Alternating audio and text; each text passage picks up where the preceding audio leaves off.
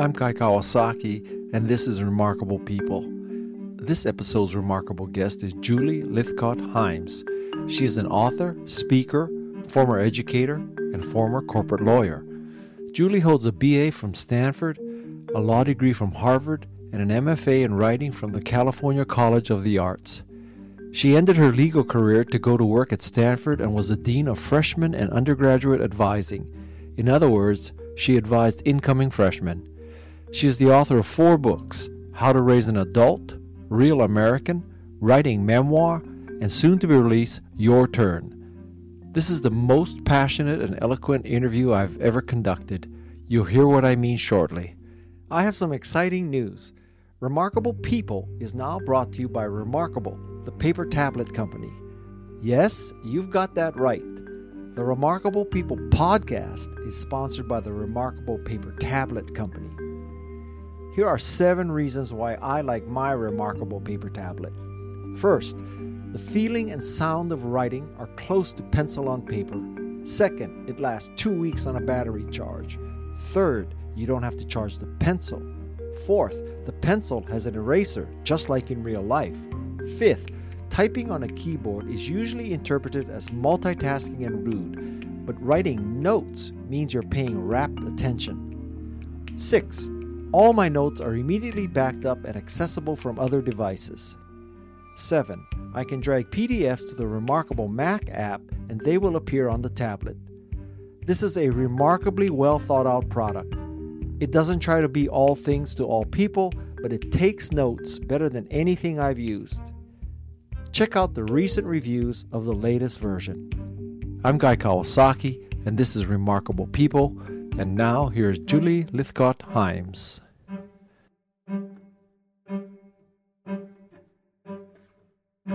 What is your current hairstyle? Oh my gosh. Guy, I'm a 52-year-old woman, and I am definitely hitting menopause, and my hair is thinning. This may be TMI for some of your listeners, but I believe in truth telling whenever possible. And I'm telling you that because my hair, which is, I'm a biracial Black woman, so I have this kind of corkscrewy hair that I hated for much of my life because I was taught that people like me were not beautiful. My hair like mine was not beautiful, but I grew to love it as I grew to love myself in my 30s. And I loved my crazy corkscrew biracial hair. And then it started thinning, hence the reference to the premenopause. So I cut it off. I cut it really short. It's still corkscrewy curls, but I feel like it's about a third the volume that it was. So it's a short, curly style. I rake it every morning with leave-in conditioner because that's what hair like mine requires. Of course, it's a deeper question than me trying to figure out what your hairstyle is, because hair enters a lot into your book. And so maybe you can trace the meaning of your hairstyle through your career. So the book you're referring to is my second book, my memoir, Real American, which chronicles my life as a Black and biracial kid and then woman in mostly white spaces. And hair is a motif in that book. Thank you for noticing. I straightened my hair to make it look like my white friend's hair in the 70s and in the 80s. I grew up in white spaces. My friends were always white, almost always. And I just wanted, like any kid does, I wanted to fit in. I wanted hair that did what the white girl's hair did, which meant flipping like Farrah Fawcett in the 70s, which my hair would not do. And I would press it straight. So that I would feel okay walking into the Stanford Shopping Center, which is the fancy shopping center near, the college I attended, Stanford. And I would press it straight before going to a restaurant because I didn't want the scrutiny, the stares, from white folks critiquing my type of hair. But as I alluded to earlier, as I grew to love myself in this Black and biracial existence, I began to embrace my hair. And so the curlier my hair got, the more self-loving I got, the curlier my hair got, the more I allowed myself to just wear the actual hair that God gave me. What do you think when you see Michelle Obama then? You mean like at the Democratic convention last night? Yeah, because her hair is straight. Yeah, but her hair has very recently been curly. In fact, I saw a lot of comments online after the convention saying, love the speech, but where was her curly hair? Look, fundamentally, I think it's on us as Black women to wear the hair that makes us feel beautiful and proud. And we can do so many things with our hair. And I'm not here to judge anybody else. I'm not here to say that she presses her hair out of self-loathing the way I press my hair out of self-loathing. She's a grown woman and she will do what she feels is needed in the moment. And frankly, I mean, to be very serious, there are a lot of folks still, even in her intended audience, the Democratic Party, who would see a Black woman wearing her hair natural as being inappropriate. They would see it as less professional and not what it quote unquote should be. And I think Michelle Obama knows that. So when she is asked to ascend to, an important podium and give one of the greatest speeches of her life, she's probably being very strategic and thinking, today's a day for pressed hair. Because that will be what will allow me to be heard by the most people. I don't want you to think I'm obsessed with hair, but I just see it as just a little lens into maybe not your soul, but the soul of Black existence. What's the hair of Sawyer and Avery? Wow. Yeah. Just as an aside, I don't know if you ever took a class from Kennell Jackson when you were at Stanford. He was a history professor, a professor of African and African-American history, Black man. And he had a class back in the 80s or early 90s on Black hair. And the Stanford Review lambasted him for that. The conservative newspaper thought this was ridiculous. They had no insight into the fact that Black hair is a wonderful representation of much deeper cultural, psychological, historical truths. So I just want to put a pin in that because you're absolutely right. It matters. And so my kids are a quarter Black, half Jewish, a quarter Yorkshire coal mine people. So just to try to give a visual, my husband is white and Jewish. My son's hair is thicker and more coarse than mine. He wears it. He has an enormous afro. When he's wearing it out in this hot, hot summer, he's pulling it back into two ponytails. He has one big poof right on the top of his forehead and another at the nape of his neck. But when it's not hot, he likes to wear it out. And it's beautiful, beautiful Black hair. My daughter has much thinner, not coarse. It's ringlety. It's a long ringlety hairstyle. Her hair is the combination of her dad's and mine. He's, like I said, this white Jewish guy who wears his hair quite long and has a slight curl to it. I've got these coils and our daughter is sort of halfway between her daughter's hair is halfway between his and mine. Did you, because your son has this kind of hair, have you ever had the quote unquote talk? And where does he live? Because that influences the talk, right? So the talk is a conversation Black parents have with Black children before we let them out into the world to try to, we hope we have all along infuse them with a sense of their right to be loved and treated with dignity and kindness. We hope that their childhood has been one of unconditional love. That's the first piece of armor we put on our kids, but then we also have to prepare them for how they might be treated in the world. And so the talk is to remove the veil of innocence and give them a glimpse of what could happen out in the world at the hands of law enforcement and others. I have very much had to give the talk to my son. He's now 21, which means he was 12 when Trayvon Martin was murdered. And Trayvon was 17. And I think Trayvon's murder shattered my false sense that somehow we were protected as upper middle class people because he was killed while walking back from a convenience store in a gated neighborhood in Florida. So I was, as were millions of others, scared to my core by the killing of Trayvon Martin and desperately searching about for what I could do to try to ensure my own child would not meet that kind of fate. So yes, I've had the talk with my son, not just because of his hair, which he'd always worn quite short. We took him to the barber every 6 weeks in childhood. But when he got to college, he let it grow and grow and grow. And it is now this, like I've said, this afro. If you could see me, I'm holding my hands out like 7 inches on either side.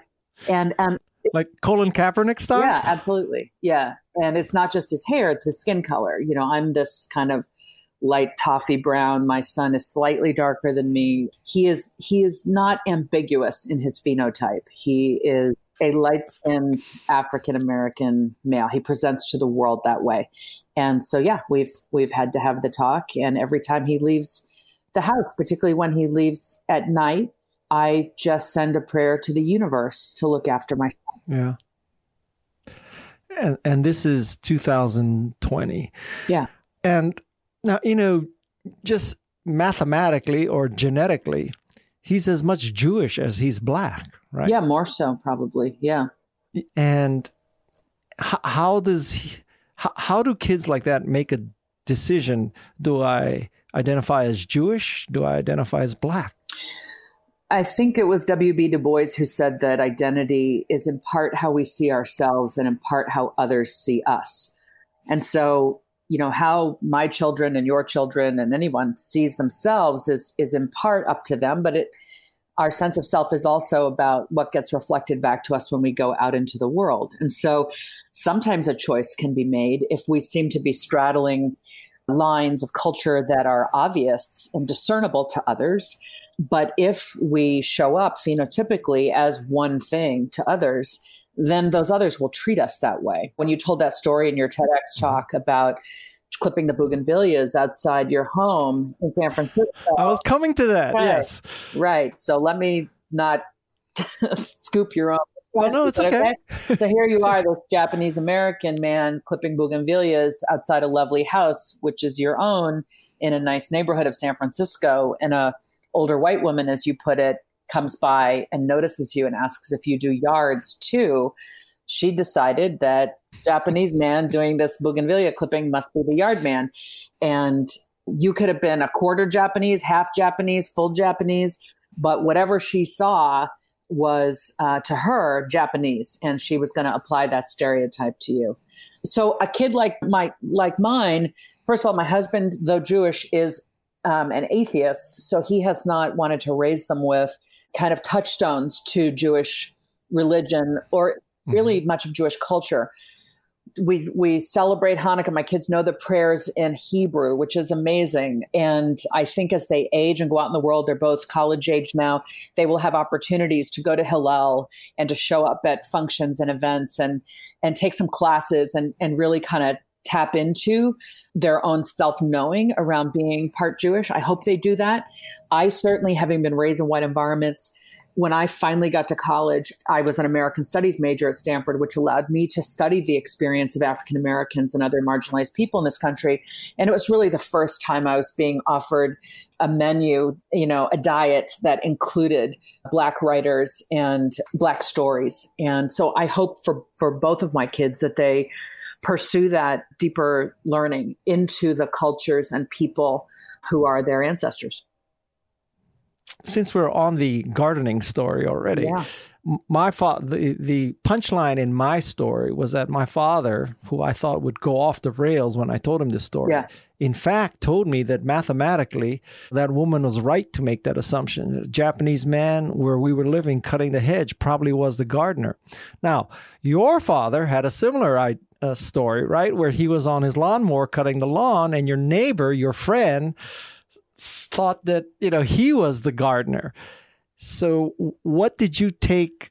You know what I took from my father's explanation. What did you take from your father's experience and assumption that he was the gardener?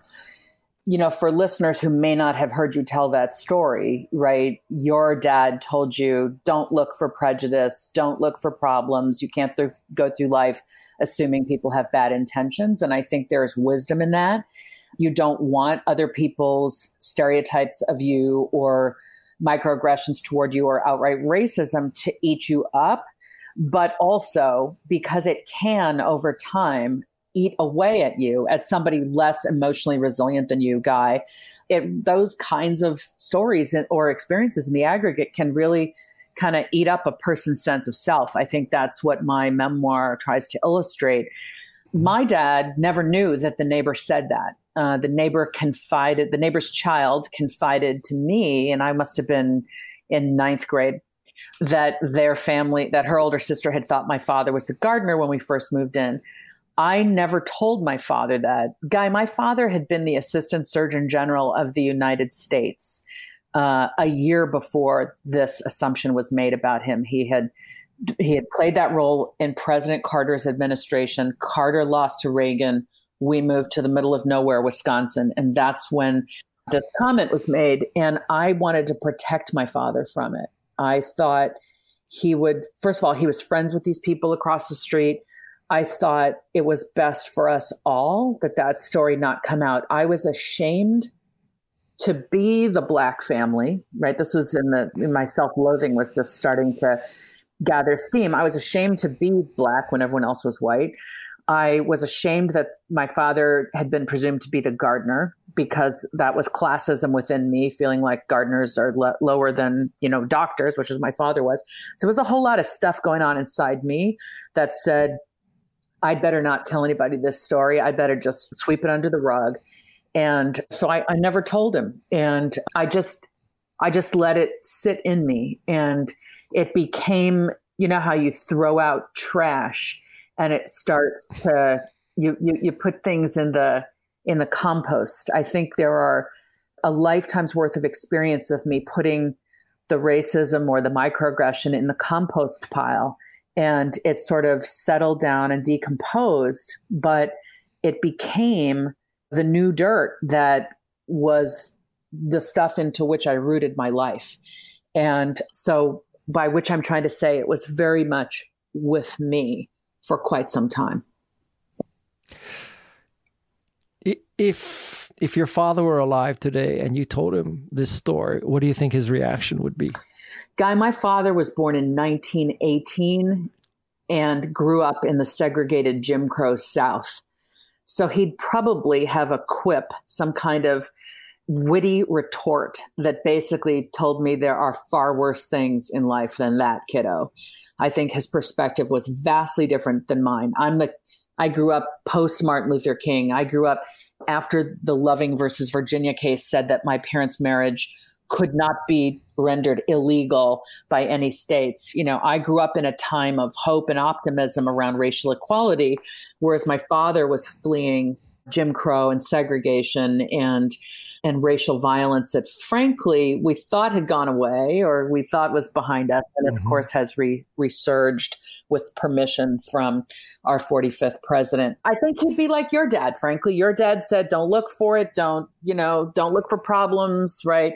He didn't have a lot of faith in white folks' ability to be better than that. I think that's what life had taught him. So he had a skill set around moving on. Whereas I had this much more bleeding heart openness, like, wait a minute, this isn't fair. This isn't right. Yeah. What's your assessment of where we are today, the American society, in terms of racism? Guy, lately I've been asking myself, what does it mean to be in a society? I think with the pandemic and our completely botched response, the not believing in science, the not listening to public health officials. My father was a leader in public health, and I revere that profession and those people. And I have been asking myself, what does it mean to be in a society? Because I thought society meant, yes, we're all individuals. However, we've decided to be collective to some extent about our experience because there are benefits of being a collective. There are things we can achieve together. We can make this a better human existence if we come together around certain things. And call me crazy, but I assumed a viral pandemic would be one of them. So that's A, response to your question. B is, and then George Floyd was murdered under the knee of a Minneapolis cop on May 25th. And unlike millions, I haven't watched the video. I was just listening to an NPR podcast today that started to recap the summer, and they started to play the audio of the video. And I had to turn it off because that imagery and that sound, that audio, is incredibly violent and triggering for any one of us who ourselves walk out into the world with brown skin or who have loved ones who walk out into the world with brown skin. So I think of it today, here in August, as this twin pandemic, the racism, the systemic racism that has been a part of this country's soil for 401 years or longer. I'm saying 401 because of the Africans came in 1619 for the first time, but the Native Americans who had their land stolen from them by the Europeans dared to call the natives savages for defending their own land, right? So we've had this systemic racism, the systemic classification of people on the basis of skin color and ancestry, going all the way back to before America was America, that has yet again reared its head in our modern moment alongside a pandemic. Where do I see things? I think things around race are more bleak than they've been in my lifetime. I was born in 1967. I think we thought Barack Obama's election was the crowning achievement of the civil rights movement, and perhaps it was. But if it was the crowning achievement of that movement, it also spawned the creation of a new movement, which is the re-rise of white nationalism, of white supremacy, of those who feel fundamentally that this was always meant to be and is and should forever be a white nation. They have crawled out from under the rock under which they've been hiding for decades, where they were growing stronger in number and taking up arms, and they feel permission to march in plain clothes without hoods covering their faces. And I think they very much want a race war. And it feels crazy to say this, but I think it is simply to pay attention to say that. So the question is, what are we going to do about it? The question is, when Trump ultimately has to leave office, whether he's voted out or term limited out, will he leave peacefully? Will there be a peaceful transition of power? Will his followers, particularly the violent white nationalist ones, will they decide this is their moment to take their country back as they see it? And I think the answer is yes, they will try. And I don't know if they will take to the streets in 3 cities or 10 cities or 30 cities. And I don't know if it'll last 3 days or 3 weeks or 3 months, but that is coming. And if you don't believe me, you haven't been paying attention. That's where I think we are. I think we have reached an Israel-Palestine state of distrust and finger pointing about who's to blame, who started this. When my news feed guy is a bubble of people who agree with me, which is comforting. But when I step outside it and I see people I know and love who articulate perspectives about, the media has made us hate one another. The media is dramatizing all this stuff about Black people. When I see the extent to which their worldview so differs from mine, I am so optimistic as a set point, and yet I am so fearful that we have crossed a line around facts, that where we can't even agree what is factual anymore. We don't believe in science in many parts of this country. Many children are not taught adequately in public schools. I really think we're at a reckoning about our society, about our America, about our democracy, and about our future. The optimist in me says, I believe in humans. I think if we can send machines to Mars and we can decode the human genome and a beautiful WYSIWYG interface, known as Apple and the Mac and all of that can be created, why can't we root out the hatred that exists in our hearts toward people who look different than us? I believe we can. And that is why my theory of change is at the individual level. It is about one heart, open, vulnerable, bearing itself, speaking with another. And the question I ask people these days, Guy, is what are you doing to make your world kinder and safer for Black people? And Do you see Black people as fully human? And if so, how do you know? How does it show? How would your kids know that you actually believe Black people are as equal to white folks, are as deserving of dignity and love? Those are the two questions I like to press upon audiences in furtherance of changing hearts, in furtherance of getting people out of a place of complacency toward a place of, I am going to reclaim this democracy and this society from the forces that are trying to erode it.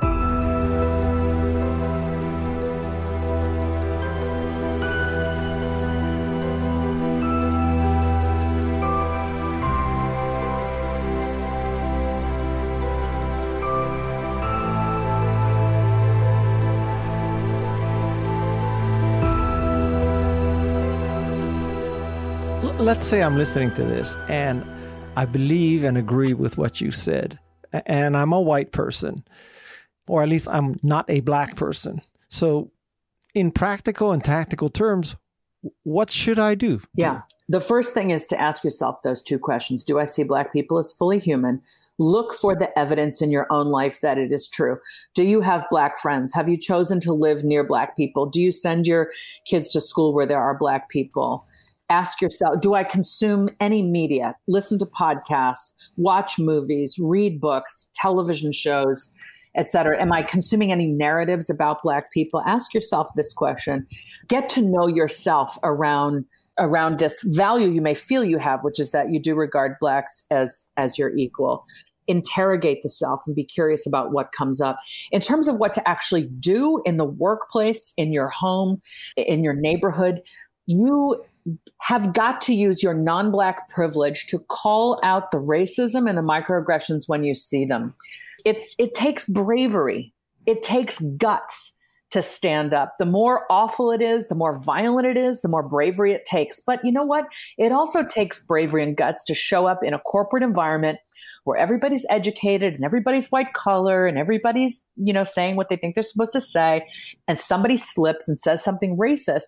It takes a lot of guts in that environment to say, hey, what did you say? That's not cool with, or I want to talk more about what you just said because it really concerns me. It's putting your values into practice. It is putting your language and your behavior where you say your values are. So it's calling people out kindly, but also clearly, unambiguously. It is saying racism is not okay with me. It's not just that it hurts those Black people or those Asian people, those Latino people, those Native people, etc. It's not okay with me. This white person you thought would just sit here and nod and smile as you said it. That's what we need white folks to stand up and do.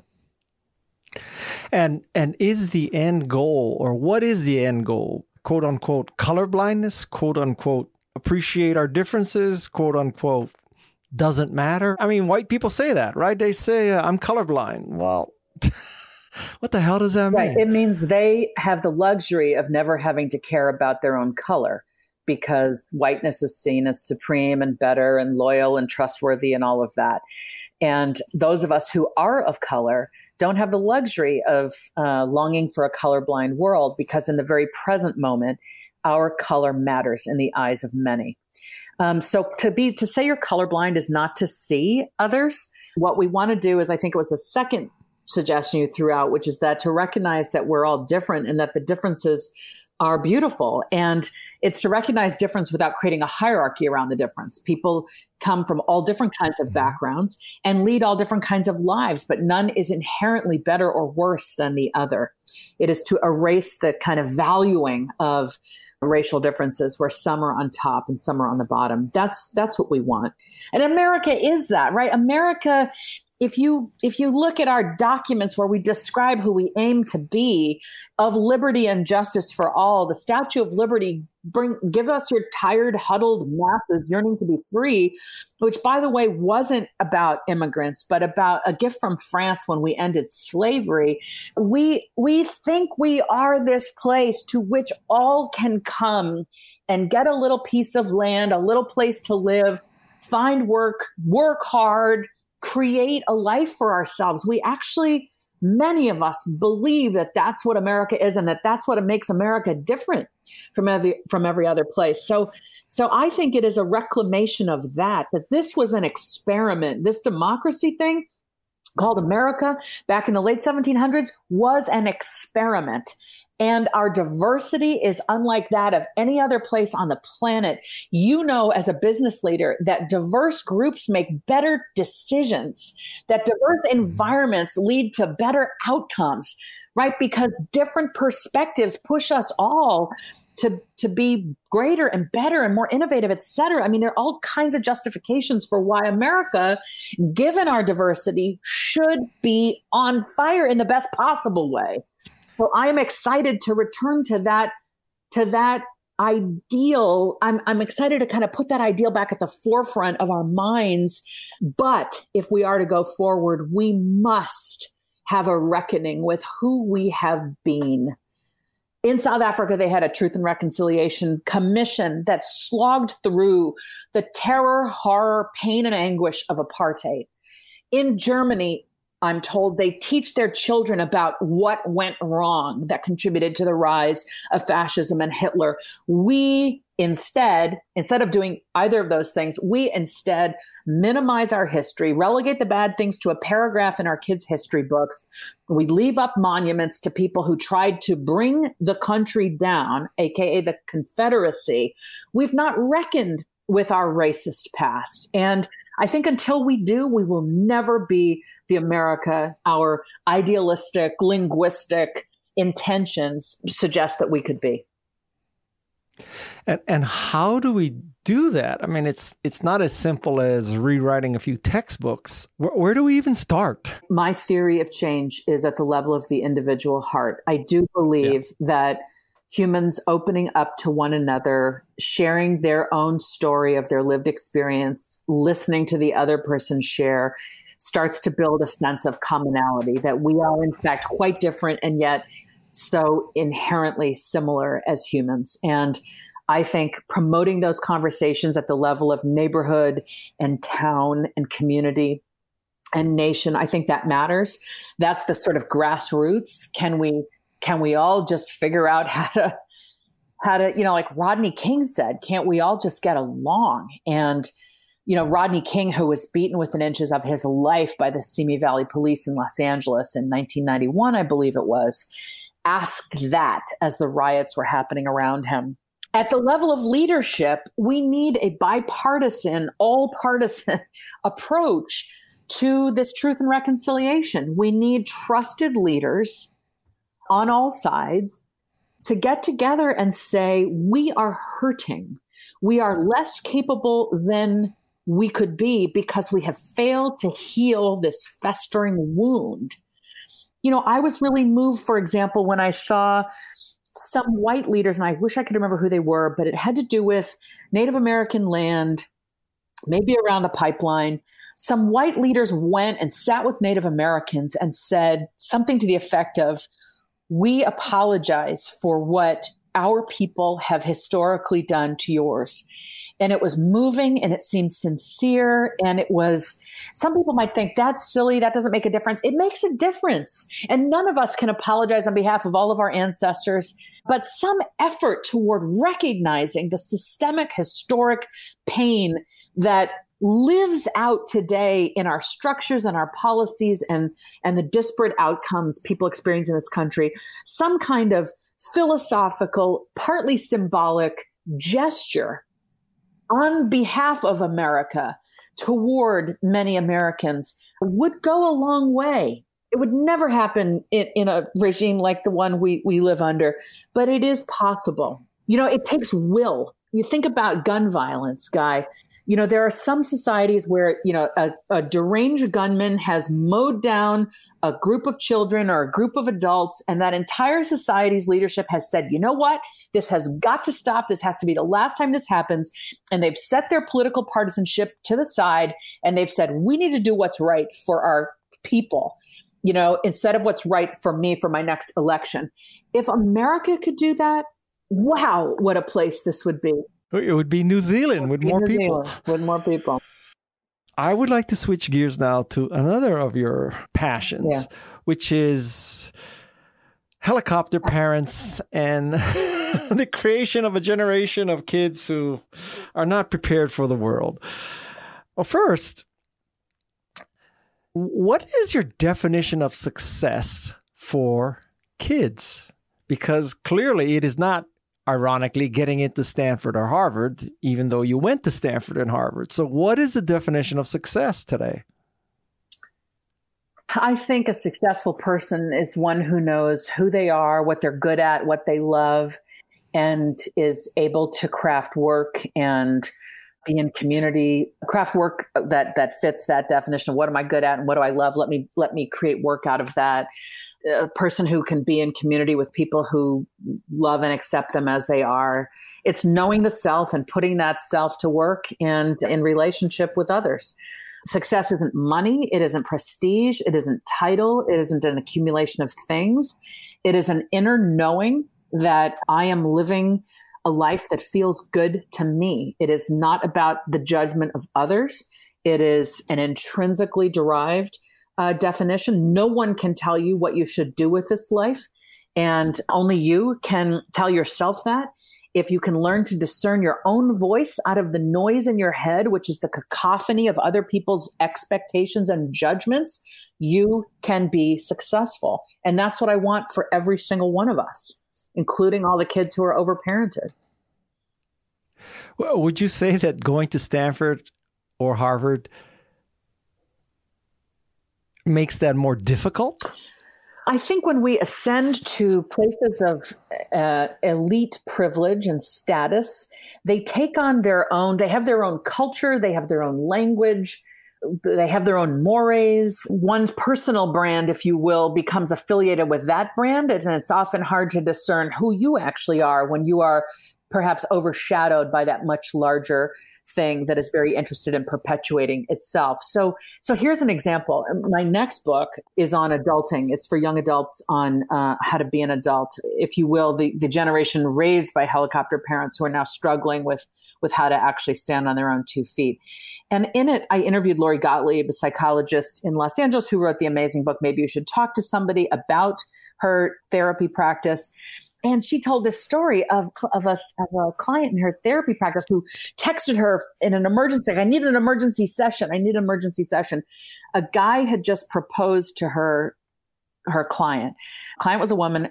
She'd just been proposed to by her boyfriend, and she panicked and she froze. And she came and told her therapist, Lori Gottlieb, about it. And she froze because this was the perfect guy for her. Everyone said he was perfect. He'd gone to the right schools. Double Harvard. He had the right job. They were running in the same circles, and everything about him on paper was right, except in her heart, she knew this is not who I want to be with. And it was so hard. She panicked at the thought of not accepting his invitation, and yet panicked at the thought also of accepting his invitation to marry him. And I think that example speaks to the question you just raised, which is when we've walked down the path of life that has been applauded by everyone at every turn, and then we dare to say, you know what, actually, I'd rather be over here. It is a real act of divergence, maybe even seen as defiance, and it can be hard to get out from under it. Would you say that your transition from Cooley Godward to Stanford as a Stanford staff member, you stepped out of the legal career into an education career, right? Was that an act of defiance? I went to law school to help people, Guy. As an American Studies major at Stanford, I had fallen in love with law as a tool to help heal society, fix things, make things better. I went to law school with that purpose in mind. What I can tell you now in my early 50s is looking back, as I now know I was so insecure as a young woman of color at Harvard Law School that I felt the need to go get the corporate job that would be the imprimatur stamped on me that, you know, she is legitimate, she is smart, she is capable, she can earn the big salary. And off I went toward corporate law, which sucked the life out of me, one billable hour at a time. I knew like I was protecting trademarks. That was the branch of corporate law that I developed expertise in. Bum, bum, bum, bum. You know, Intel Inside was a trademark I got to protect. And Pentium, you know, for an Apple guy, I know those marks on me. Heresy. Right? But there I was. And I thought to myself, I'm not here on the planet to protect trademarks. I think I'm here on the planet to help humans. I was discerning that about myself and managed to say, okay, you're desperately unhappy. Law isn't what you thought it was going to be. At least, you've gone into corporate law. You now hate law. Frankly, I should have pivoted to public interest law, but I felt like such a sellout at that point because I'd spent 4 years in corporate law. And I should have gone to legal aid. I should have gone to the NAACP Legal Defense Fund. I should have. I mean, when I went to the border last summer, I drove my Jeep Wrangler down to Clint, Texas to make signs and stand on street corners and protest what we're doing to the migrant children. A piece of me was weeping inside that I'm not, an active member of the bar anymore. I've got the legal training, but I haven't practiced law for 22 years. I couldn't go be a lawyer and help in that scenario, but I could go be a human and try to draw attention to the plight of migrant children in cages. So I pivoted toward academia because at that point, I was thinking, I need to help humans and I want to help humans. And I think I could help students make better choices about their career. I just made a terrible choice. Let me now go try to be of service to humans who are younger than me. I'm farther down the path of life. Let me go back with what I've learned, shine a light that might illuminate for them, the possibilities that await them and help them better discern their own voice, their own intentions, and their own dreams. And so I pivoted and had an amazing career in academia that lasted 14 years, which was just fun. It was absolute fun and joy. And of course, working for our alma mater was a privilege, an institution I have great respect for. And it was a great place to work. Well, but okay, just what if some asshole's listening to this and says, well, easy for her to say all that. She went to Stanford. She went to Harvard. She worked for a prestigious Silicon Valley law firm. Then she worked for Intel. Then her, idea of going to academia is, of course, going back to Stanford. Is there not irony or hypocrisy there? I mean, not everybody can be her. Irony or hypocrisy in what? In saying that big brand name schools don't matter? Well, irony and hypocrisy in that, you went to Stanford, arguably the second or first most prestigious educational institution. You didn't go to a small state college. You didn't go to whatever. You went to the top of the pyramid again. Yeah, I think, what I hear often is, because in my helicopter parenting book, I critique the notion in the minds of many parents that your kid has to go to a big brand name school to have a successful or meaningful life. And I think that it's easy for her to say because she went there, often cut in response to that. And to which my first response is, you wouldn't be listening to me. If you're that kind of person, you wouldn't be listening to me if I hadn't gone to these places. So in some ways, these places do bolster my credibility in the minds of those who are beholden to brand. I think the proof for me of the veracity of my statement is, my son went off to a small liberal arts college many people haven't heard of. I know an excellent education can be had there. And in fact, small liberal arts schools often offer a better education than can be found at big elite research universities. Why? Because the faculty have the time and inclination to teach and mentor undergraduates. So in terms of where I was proud to send my own child, I think that's the proof in the pudding that you don't have to go to a big brand name place to have a meaningful, rewarding experience. Were you ever helicopter for your kids? For sure. That's the irony. Here I was railing against the overparenting I was seeing on the Stanford campus, which, by the way, was not unique to Stanford. We were simply seeing on our campus what every campus was seeing. We were seeing changes in childhood that manifest themselves now in different behaviors by college students and different behaviors by their parents. Parents wanting to know about every class, every assignment, what's coming up. Let me remind you about this. Parents wanting to get involved in roommate disputes, ridiculous things where you just shrugged and laughed at first and thought, what the heck? I lost my train of thought again. See, does that happen? God, you made me lose my train of thought too. Between the two of us, we have one whole brain. Yeah, we're going to have to erase this part of the podcast. I'm not taking notes and I should be. Okay, wait. Wait. We can figure this out. This is bad. I mean, do you think Terry Gross has this kind of I think she does. I think that podcasts are well produced and this kind of thing does happen. Well, I started off by asking you, were you a helicopter parent? That's right. There we go. You said okay, yes. There we go. So was I a helicopter parent? It turns out, or am I a helicopter parent? Turns out I was. I was railing against what I was seeing on my campus because it was such a change in how college students behaved compared to how they used to behave. And I'm railing against it. And I'm giving speeches, telling parents, like, time to go, back off, let go. It's good. They could be in the Marines. They're here at Stanford. They'll be fine. And then after 7 years of railing against this, I came home for dinner one night with my own kids who were 8 and 10 at the time. And I leaned over my 10-year-old son's plate and I began cutting his meat. Okay. And that's how I knew, holy shit, I am going to be one of those parents who can't let go of an 18-year-old. Why? Because I'm cutting the meat of a 10-year-old. And there are so many skills a human needs to develop between cut meat and be prepared to launch out into the world. Okay. So I, at that point, went from this finger-wagging dean who was tut-tutting at my fellow parents to this very compassionate person who could say, look what we, with the best of intentions, look what we are doing to our kids. We are over-helping with the best of intentions. We're over-helping. It undermines them. Working with other people's 18 to 22-year-olds made me want to run back to the present with those of us still raising younger children and say, stop, there's a cliff up ahead. I've seen it because I've been working with other people's older kids. We need to retool what we do with ours. We are overprotecting. We are fiercely directing. And we are holding their hands too long. And that undermines agency and resilience. And those, when you ask me, what do I think of success? What do I think a successful life is? It circles around back to those two things for me. A person that has agency, a person who has resilience is going to be successful in life. And helicopter parenting undermines those things.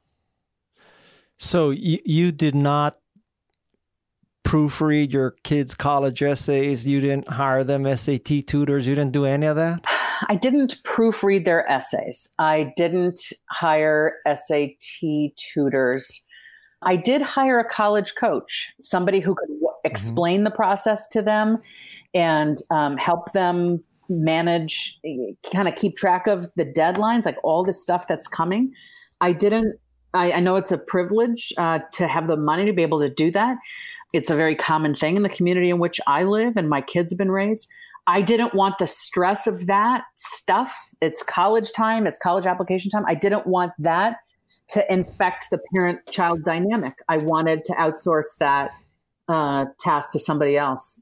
And I hired somebody, a Stanford grad named Luke Taylor, who's got a practice around supporting kids through this process that isn't a guarantee of getting them into X, Y, or Z place or improving their scores by this amount. It's about, he sits with young people and tries to bring them to a greater awareness of their own self.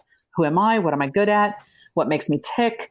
So that they can write an essay that is authentic about them, not, some kind of canned essay. So I chose somebody for my kids to work with who came from this place of integrity and authenticity and had a shared set of values. But okay, so I have kids who are 27, 25, 18, and 15. Okay. Mm. And I am on the spectrum of helicopter/lawnmower parents. I freely admit that. But where do you draw the line? Yeah. So if I were to interpret you perhaps incorrectly, if one of my kids is not applying himself or herself, do I say, well, you're making your own decision, there's going to be consequences? Or do I say, no, getting a D in math or physics or English is not acceptable? So how do you draw the line? Well, first of all, it's a philosophical drawing of the line. You accept that this child is not your pet or your project or your plant. That is not something you will sort of effect change on, and it will emerge to become this thing for which you can receive a trophy, right? This is like bonsai. Yeah, this is a being given to you by the universe or God or however you believe we got here, and your job is to put shelter over their heads and feed them and love the heck out of them, and support them in becoming who they are. So that's a psychological frame, first of all.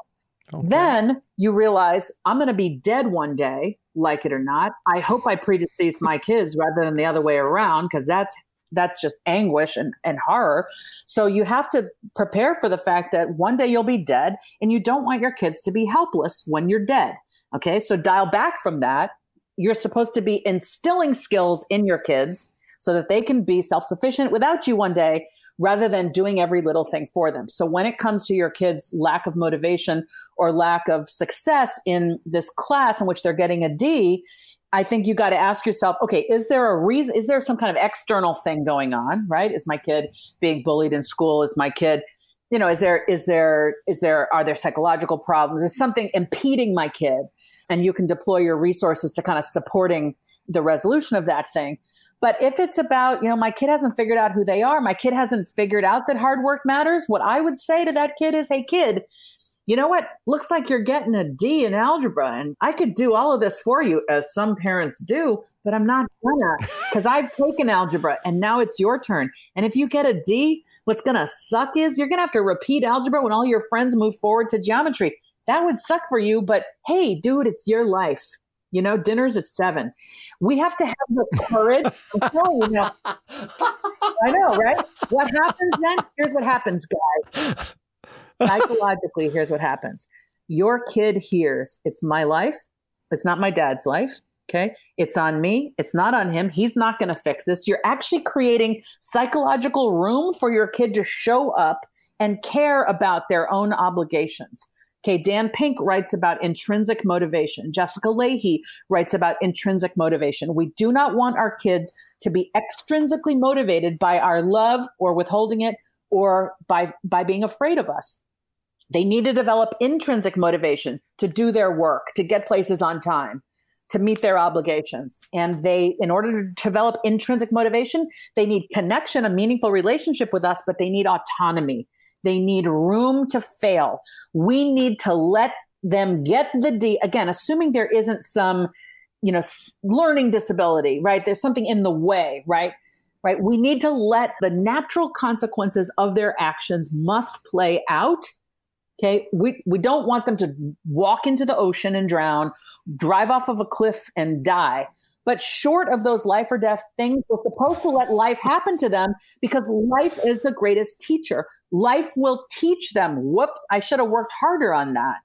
Okay. They will get there. We just have to stop seeing kind of every day as the universe. Like, they have to get an A today. No, you want them to learn to be the student who can achieve the A on their own. So you have to be willing to tolerate these discomforts along the way. That's how ultimately your kid is going to be able to do for themselves. It's easy for me to say. I've told this to thousands of people. I've also confessed I have been a helicopter parent to my own, and I can see how it plays out. In the one that I helicoptered more than the other, I can see the dynamic. I can see that I've undermined one kid's ability to do for himself.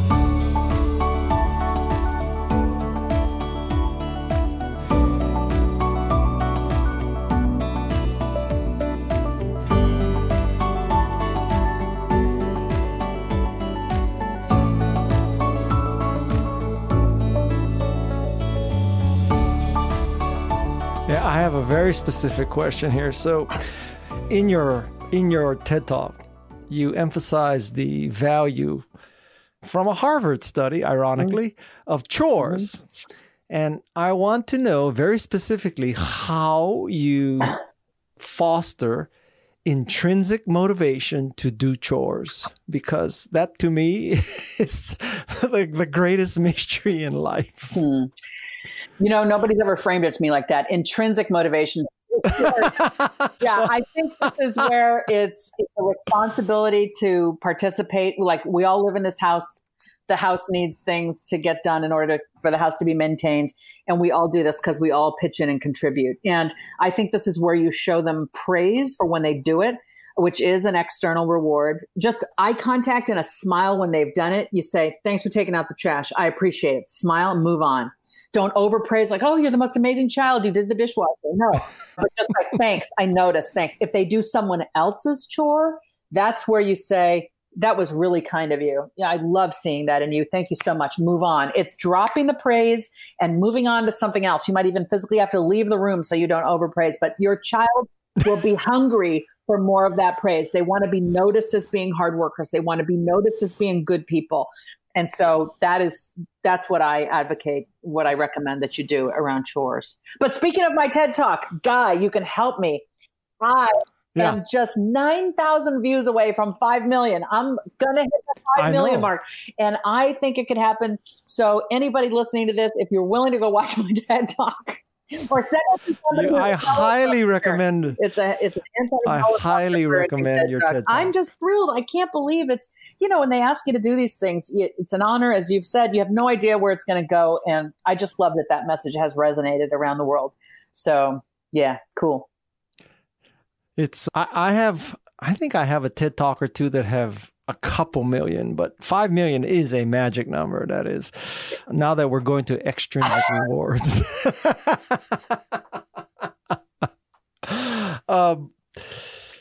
Another very tactical question. So let's say I'm listening to this and I say to myself, oh my God, she is so right. I am so totally convicted. I am a lawnmower, a helicopter parent. I'm just clearing everything for my kids. I am guilty as charged. And your kids are, I don't know, between 5 and 16. So they're still a little malleable. Well, how do I turn the tide? How do I change? I've been taking them to violin class and they're getting tutored at Kumon, and I'm doing all their chores so they can focus on their studies. I've hired a professional soccer coach. I mean, I've done everything. I am Tiger Mom, Tiger Dad. I listen to this. I see you're freaking absolutely right. What do I do next? Yeah. So if you're co-parenting with somebody, you got to get them on board, because when the parents aren't on the same page, that can be hell. So you got to talk, if you have a co-parent, a partner, an ex, or whomever, talk with them. It's the philosophical change I talked about. Get right in your head that this child is not your pet. It's almost like you're trying to make your dog into best in breed in the Westminster Dog Show by taking them to all of these lessons, right? Right? As long as I don't have to run around like a dope. Right? That's what you're doing. That's what helicopter parenting is, running around like a dope with your child on a leash, right? So get that image in your head and be like, okay, I do not want that. What you want to do is to say to your kids, because this is going to be a real shift for them. They're used to your being at their beck and call, taking them everywhere, watching over everything, dropping everything to make their lives easier. And so what you want to say, and you would say it differently to a 5-year-old versus an 8-year-old versus a 16-year-old, is essentially, like, to the 16-year-old, I would say, you know what? I realize we've been doing too much for you, and it's time that we back off a little bit and teach you to do more for yourselves, because that's what's going to lead to success in life. And so there's this 4-step method for teaching any kid any skill. First, you do it for them, which helicopter parents are really good at. Then you do it with them, which means they're there near you, but you're sort of doing it all. Step 3 is you watch them do it. And between step 2 and step 3, you've really taught them, like, to make the sandwich on the stove or to cross the street. You've narrated it out loud. They've watched you do it. Now you're still there to see if they can do it without harming themselves.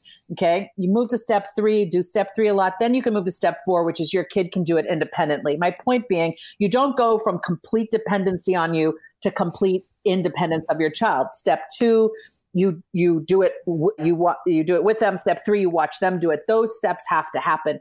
We're supposed to be teaching our kids to do all these things, and that's what we're failing to do.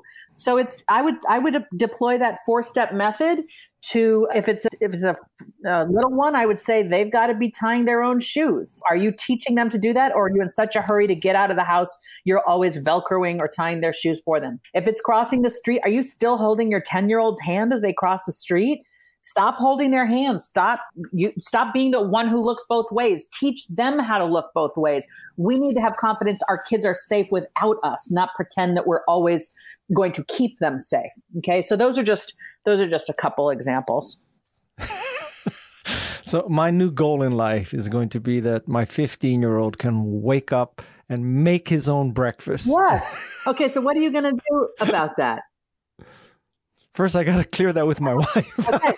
So, right, hunger is quite a motivator. So all you have to do is, here's another example. A lot of people are waking their 15-year-old up for school, right? We don't Good do for that. you, guy. Then you become, not you, but others become the person who's waking up their college student because they realize, well, now they're in college. I'm paying all this money. They still don't know how to wake themselves up. I'd better wake them up. And that's an epic fail as a parent. You're supposed to have taught your kid well before 18 or 15 or 13 to wake themselves up and to make breakfast. So all you got to do is say, all right, hey, kid, I love cooking for you. It's a way that I show love, but I want to make sure you know how to make your own food. And your kid will say, oh, you never make me breakfast, or you don't make it all the time. And you'll be like, all right, fine. We're going to see how this goes. Say, tomorrow, this works with waking themselves up too. As of tomorrow, I'm going to not make you breakfast. I'm going to leave that task to you. Let me know if you need any help, figure anything out. I'm happy to help in the beginning. Wait. We skipped a step in the 4 steps. Isn't the intermediate step that he and I are going to make the breakfast together so he sees how it's done? I'm sorry, Guy. I assumed that was already happening because he is 50. Oh, I don't know. Okay. Right. Okay. So let's play that out. Okay. Step 1, you're doing it all. Your kid is in the other room on their device or reading a book, and breakfast magically appears in your hands. That's step 1. You've done it all for him. Step 2, you say, hey, kid, I want to teach you to make breakfast. We're going to do it together for the next couple of days. And you're gathering the ingredients and you're putting the stuff on the stove. But you're like, hey, try this, take that. You're sort of inviting him to be a part of it, like a young apprentice in the workplace. You're giving him not the hardest task, but you're letting him participate. Step 3 is, hey, kid, now it looks like you know how to use a knife. You know how to turn on the stove without burning yourself, right? You know how to make you've watched me. I'm going to stand here now while you do it. Okay, now, Guy, this is where you have to maybe sit on your hands. Okay, resist the urge to say, wait, what about, right? Remember, they're not going to die, okay? If he takes out a machete and is trying to chop something small, like tell him to use a smaller knife, okay? But try not to swoop in unless it's really life or death. And you watch that, hey, he's able to do it. And guess what? He's going to be imperfect. It's going to be messy, okay? He's going to get some eggshells in the scrambled eggs. He's going to undercook the bacon. I don't know what y'all eat, okay? But it's not going to be as good as you did it. Why? Because you're 50-something and your kid is 15, okay? He's got to practice it more and more and more times in order to get competent at it. Don't deprive him of that. Okay. Step 4, one day he can not only make himself breakfast while you sit in the other room, he can bring a second serving so that you can eat breakfast together. I think that my 15-year-old is further along the spectrum of accomplishment than, because I know he can do it. But, it gets to your ego. If I had a choice between getting served or making my own, guess what I would do too? I know my son could do it. But let me point to something else. You haven't asked me what causes helicopter parenting. What causes helicopter parents? One of the things is, a fear for their future, like they won't succeed unless I do everything for them. Paradoxically, they actually won't succeed if you do everything for them because they'll get out into the world and be veal-like and unable to take care of themselves. But another thing that makes us helicopter parents is our ego. We want to be able to say to our own selves, to our partner, to our friends, to our colleagues, oh, I dropped everything. My son left his backpack at home and I had to leave the meeting and go take his backpack. It's become the mark of a good parent to drop everything and handle. Okay. So our ego needs to say, oh, I'm so busy, but I made my son breakfast today. I make my son breakfast, right? It's loving acts of kindness toward our kids are amazing. Just make sure you're not depriving your kid of learning the skills they need to learn. Because one day that 15-year-old is going to be in an apartment somewhere in a different city making their own food. And you want them to have had the chance to practice that along the way in childhood. Okay, so now, not that it'll happen now because no one's going to school, but let's say that your kid does forget the backpack. And what do you, and he calls and says, Mom, can you bring my backpack to school? You say what? You say, I'm so sorry. First you empathize and then you empower. So you empathize by saying, oh, I'm so sorry that happened to you. Or, oh, that must not feel very good. You just say something kind and empathetic and you pause. You pause. If this is on text, that's all you text. If it's live on the phone, you just shut up after you say that and let your kid respond with what they're going to say, which is, well, can you bring it to me, or I need you to bring it? At which point you grit your teeth and you say, I'm sorry, honey, but I'm busy. Sounds like it's a problem you can solve. Some people will say, like, your kids are 27, 25, 18, and 15. Did I get that right? So you would say, gee, honey, that sounds like a problem a 15-year-old can solve. You can say that to an 8-year-old. You can say that to a 5-year-old. Okay. When your 8-year-old leaves their backpack at school, oh my gosh, I left my backpack. Empathize. Oh, that's frustrating. I hate it when that happens. I hate it when I leave my bag at work. Pause. How do you think you're going to handle it? Or that sounds like a problem an 8-year-old can solve. This is one of the most empowering things we can say to a child and to an employee, right? Helicopter parenting is micromanagement in the family. Nobody wants to be micromanaged in a workplace. People don't thrive under micromanagers.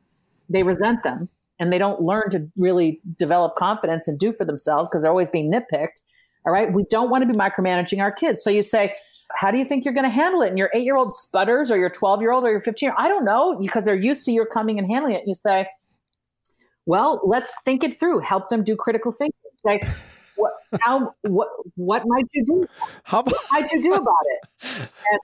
And, how about if I just play on this podcast and I say, this is how it's going to be. Listen to this. Exactly. And the solution might be, there's nothing that can be done. The backpack is at a school far away, or the backpack is at home and the school is far. Nobody can get it. Nobody's going to get it to them. The kid can't walk back home and get it, or bike back home. And the solution might be, all right, so you left your backpack at home today. Life goes on. Tell your teacher, apologize to your teacher, and or call a friend and see. You're trying to get the kid to think through, what can I do? I could email my teacher and explain. I could ask a friend what the homework is, right? Instead of you being the solver, you being the fixer, you're helping them think it through. And ultimately, if they can't solve it, it's an important lesson learned. That's how the brain learns to remember the backpack, is because when they forgot the backpack. I am dead serious. Now, okay, so that would all be good teaching moments. But now, seriously, in a pandemic where the classroom is 10 feet from us and it's a window on a computer, now what? I mean, are we going to have the helicopter parent is not just hovering, the helicopter parent is right there. What's going to happen now? Gets to class. Helicopter parenting tends to be a function of privilege, meaning you have time on your hands and you have resources on your hands, and you deploy them toward perfecting your child's life. So poor families and working class families, where parents may not have the time or the resources to kind of drop everything and go fix and handle, their kids actually have a leg up in the game in a very wonderful, ironic way. At the college level, for example, my students who were not overparented, who had a greater sense of self and were more self-reliant and more resilient, were kids from poor and working class backgrounds. It was this beautiful irony. Okay. So in the pandemic, if everybody's a worker, if everybody's at work from home, parents are hella busy. They can't drop everything and make sure that this kid and that kid and the other kid has everything they need. There's an upside and a downside to that. The downside is the kids can be floundering and they don't know what to do and they don't have help.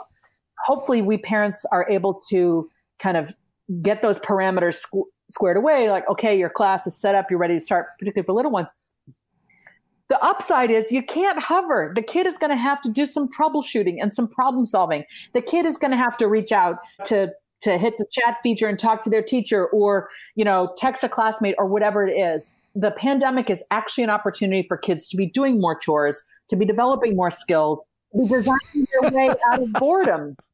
Look, you're a creative guy. You know that, creativity flourishes out of boredom, right? You don't know what to do. You got a set of things, like, figure it out, right? You want to solve that problem in your rocket ship? You got this box of stuff, like, figure it out. Where's the duct tape? Where's the wire? Where's the whatever, right? Kids are deprived of having those opportunities today to really kind of grow and stretch and push their creativity and imagination, because childhood is rote, planned, fixed, managed, scheduled, handled. It is boring as hell. And they emerge from it highly accomplished on paper, but they haven't had those experiences that really strengthened that right brain. So, the pandemic, when you're busy, you're at work, your partner's at work, your kid, they have downtime from pandemic school, they're bored. Say, go look in the broom closet. There are a lot of interesting things in there, right? Call me if someone's bleeding, right? But just go play. Like we're trying to get back out into the world for some free play, the stuff of your childhood and mine. Oh my God, what a great podcast. Okay. So okay, I have one more thing. I got to say one more thing because I think this may turn out to be an important thing. There's recent research out of Yale that links parenting behavior with the creation of anxiety in children.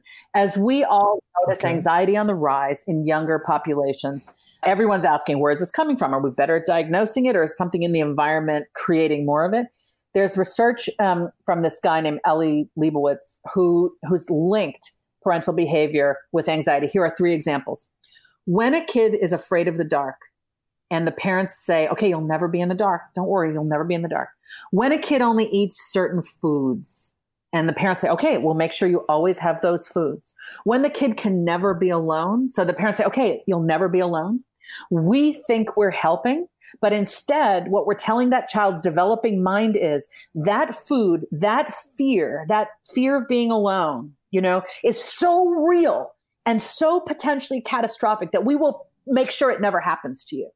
Okay. That's what creates the anxiety. What we're supposed to say is, I know you don't like a lot of different things. I want you to try a few new things. You will get more and more used to eating different foods. It's going to take time, but I believe in you. You can do it. Or I know you're afraid of the dark. That's natural. It's okay. I'm going to sit here with you for a while. You're going to be all right. You sort of ease them into coping with it instead of sanitizing the environment so they never have to deal with it. And this is a behavior that's at the heart of helicopter parenting. Again, you act with the best of intentions. You think, I just have to make sure this never happens to my child, instead of preparing your child to be tougher and stronger in the face of all these things.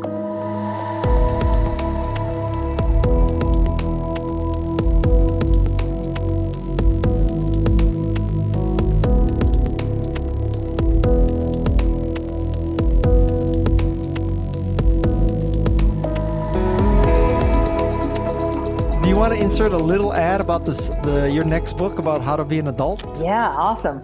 My next book will be out on April 6th, 2021. It's called Your Turn, How to Be an Adult. It's pitched at 18 to 34-year-olds who are struggling with #adulting, which is about wanting to, having to, and knowing how to be an adult. I'm super excited about that book. The voice is very warm, very compassionate, very kind of, I'm an older adult who cares, knows it's terrifying, but believes in you and is rooting for you to make your way as an adult. So I'm finishing writing it as we speak. In fact, when you and I hang up, I'm going back to my second to last chapter. Is it like your kind of memoir, or is it more tactical, practical, as opposed to this is what happened to me? You know what? It's a mashup. I'm published by Henry Holt, and my editor there said this is really quite different from anything we've seen. Hopefully that'll be a good thing, or it'll be a disaster. But it's basically a mashup of personal narrative. So there's a lot of stuff that sounds like memoir. There's a lot of self-help listicles. Here's what you should do. Boom, boom, boom. And then the final section of each chapter are micro biographies of other people whose lived experience illustrates the point in the chapter. Fundamentally, I believe in humans. I root for humans, whether I'm writing about helicopter parenting, which harms humans, or racism, which harms humans, or adulting, which is about just being a freaking human, not in the care of others in childhood or elderlyhood, right? It's just, I'm rooting for us, Guy. I believe in humans. I love humans. I'm rooting for all of them.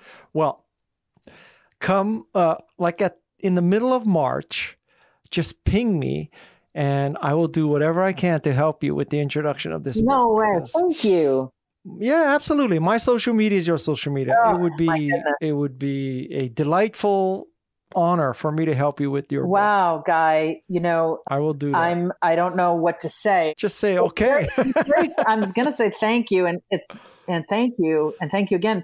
It's also very consistently you. As I listen to you, you are so generous of heart. You're generous with your time. You're generous with your spirit. And you can rest assured that I will pay this forward. Thank you. That's not why I'm doing it, though. But why not? Why shouldn't I? I love to help people who are behind me on the path in life. You're doing the same thing for me. So I'm grateful to you for that. And now it's time to read reviews.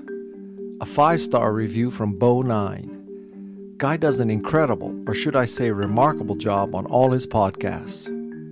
Another 5-star review, this one from Chris in New York. Quote, I am a part of all that I have met. This is Guy quoting Lord Tennyson when acknowledging the interviewees for his 1991 book, Selling the Dream. In 2020, Guy Kawasaki's Remarkable People is one of the best collections of podcast episodes to play while simply folding your laundry, for example. Everyday evangelists will be treated to special time and attention spent with those who have made a dent in the universe. Bonus episodes include Guy's own mini keynotes, speaking from over 4 decades of experience in the trenches of companies like Apple. Enjoy. Well, there you have it. From hair to helicopter parents. I learned so much from Julie. Actually, that's an understatement. I really felt convicted by what she said a few times. I thought about cutting the funny part where we both lost our train of thought, but that was a moment to show you how much we got into the interview. A great guest will do that to you. As an action item, I strongly suggest you watch your YouTube video called How to Raise Successful Kids Without Overparenting. And keep an eye out for our upcoming book, Your Turn. I'm Guy Kawasaki, and this is Remarkable People. My thanks to Jeff C. and Peg Fitzpatrick for making this a remarkable podcast. Remember, wash your hands, stay at least 6 feet away from people, don't go into crowded interior spaces, and wear a mask. Also, listen to scientists and doctors, not politicians. This episode of Remarkable People is brought to you by Remarkable, the paper tablet company. Until next time, mahalo and aloha. This is Remarkable People.